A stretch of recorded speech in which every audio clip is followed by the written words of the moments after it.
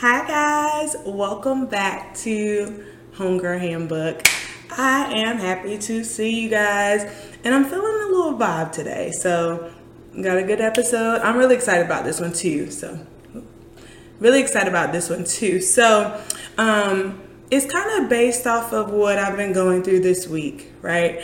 Certain conversations that I've been having. So the other week we had a Bible study at church and they talked about singles. It was all catered to singles and we had a lot of discussions there.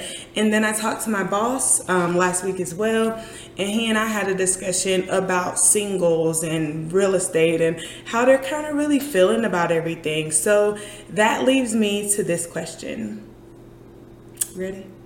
This question and our topic for this week is, are we really living single?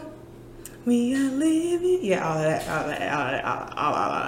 All my 90s people and after, they know what living single is. But are we really doing it?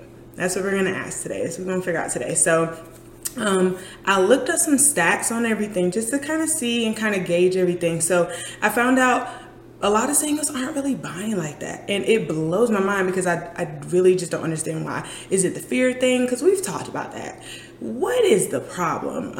I looked up the stats, and like married couples are like 60% of the real estate market. Single women are 19% and guys are 9%. Boo, tomatoes. It's not giving what it's supposed to give. We should be higher than that, y'all. Like, if you really think about it for real, if you were dating somebody and they had a house, or if you were preparing to marry somebody, they had a house, you had a house, y'all get married, y'all got 2 properties. Like 2 plus 2, 1 plus 1 is 2. There we go. Might need to go back to math class. 1 plus 1 is 2. Double property. You got income coming from both ways if you want. You can sell one, you can live in one. So many opportunities, and you're just totally missing it. We have to get up on our game. So are we really living single? Are we really doing it? I feel like the main issue is that us as millennials, we don't see the value of ownership. And I'm like, okay, why is that? Why do I think that is? The reason for that, a lot of people, or a lot of us millennials, right? We're used to stuff being given to us quickly. We're not waiting too long to do things. We want to, get to it. Drive-throughs, faster, things happening really quickly. Also, like, why do you think like Instagram shorten their stories? Because I'm guilty of it too. If I'm scrolling through and it takes you too long to get to the point, I'm going to the next video. I completely understand. I fall in the category too, so I understand. But we don't like to wait on things. I was listening to a Miles Monroe video today, and he was talking about the way that pearls and diamonds were made. If you haven't listened to Dr. Monroe, please, Miles Monroe, definitely listen to him. He was talking about the way that pearls and diamonds are made. He said, first of all, they take time, and they're hard to find. It's hard to come by, and diamonds are made with pressure, force, heat. Pearls take a long time in an oyster before they're done. Things take time. Real estate is exactly the same way. It's going to take you some time to see the gains that you're trying to see.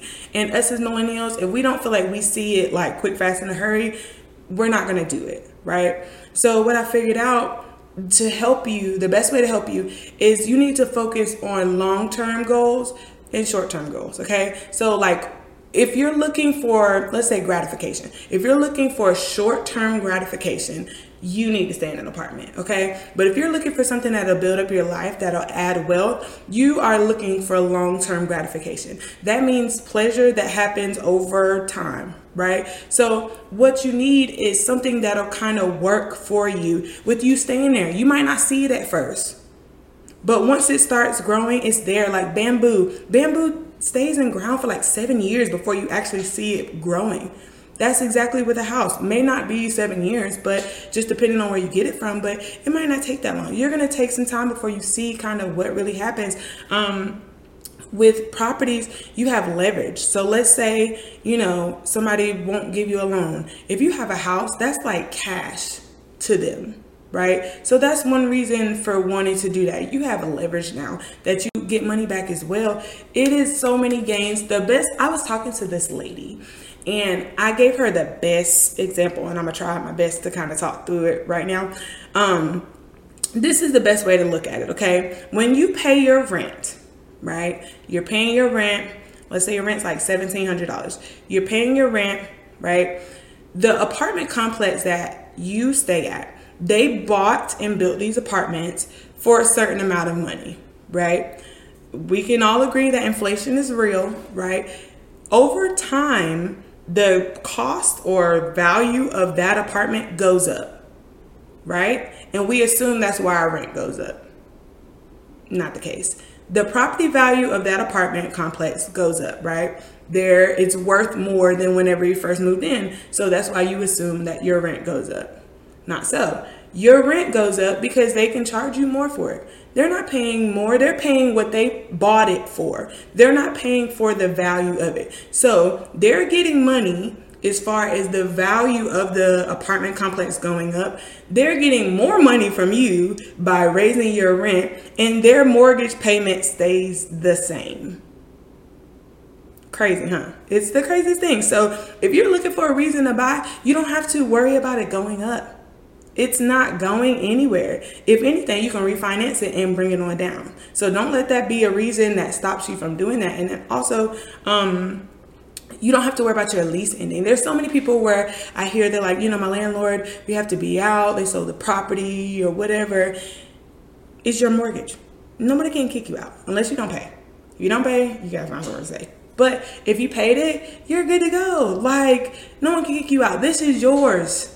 You own that. Commitment is going to be needed here. If you got commitment issues, this might not be the one for you, okay? So it makes me think of Proverbs 3:5, which says, trust in the Lord with all your heart and lean not on your own understanding, okay? You have to trust God that he got you. I was listening to Sarah J. Parker's today, and she did a sermon about trust your heart. Was it trust your heart? Trust your heart, I think it was, that she did like a couple weeks ago. That's exactly what you have to do. You got to trust your heart and lean not on your own understanding, because your own understanding will cause you to settle for their short gratification. Your understanding will have you not doing stuff right. That is not it. Okay, it will bring fear in. It will cause you to stay in an apartment for 30 years. It's too scared to take a risk. It's going to have you all over the place, and you can't afford that. The longer you wait, the more it's going to cost you, the more expensive stuff gets. Get ahead of it now. That way you have something. That way, even if things go up, you're not concerned about it because you are gaining more, right? You're getting more money. You're gaining more equity as things go up. So it doesn't really hinder you or bother you at all. So it's time for us to stand up, guys. Millennials, I am talking to y'all, talking to us, talking to everybody that listen. You need to stand up on what we need to do.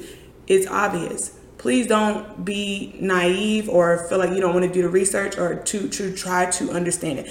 It's not as complicated as you may think it is. And like I had a client this week that told me, he was like, wow, I really didn't think I would qualify, or I didn't think I would qualify for anything at all or much of anything. And he got qualified for way more than he thought. But it was just taking that step, trusting in God, making sure that, he has his credit together, making sure he has some bread saved, making sure all of those things.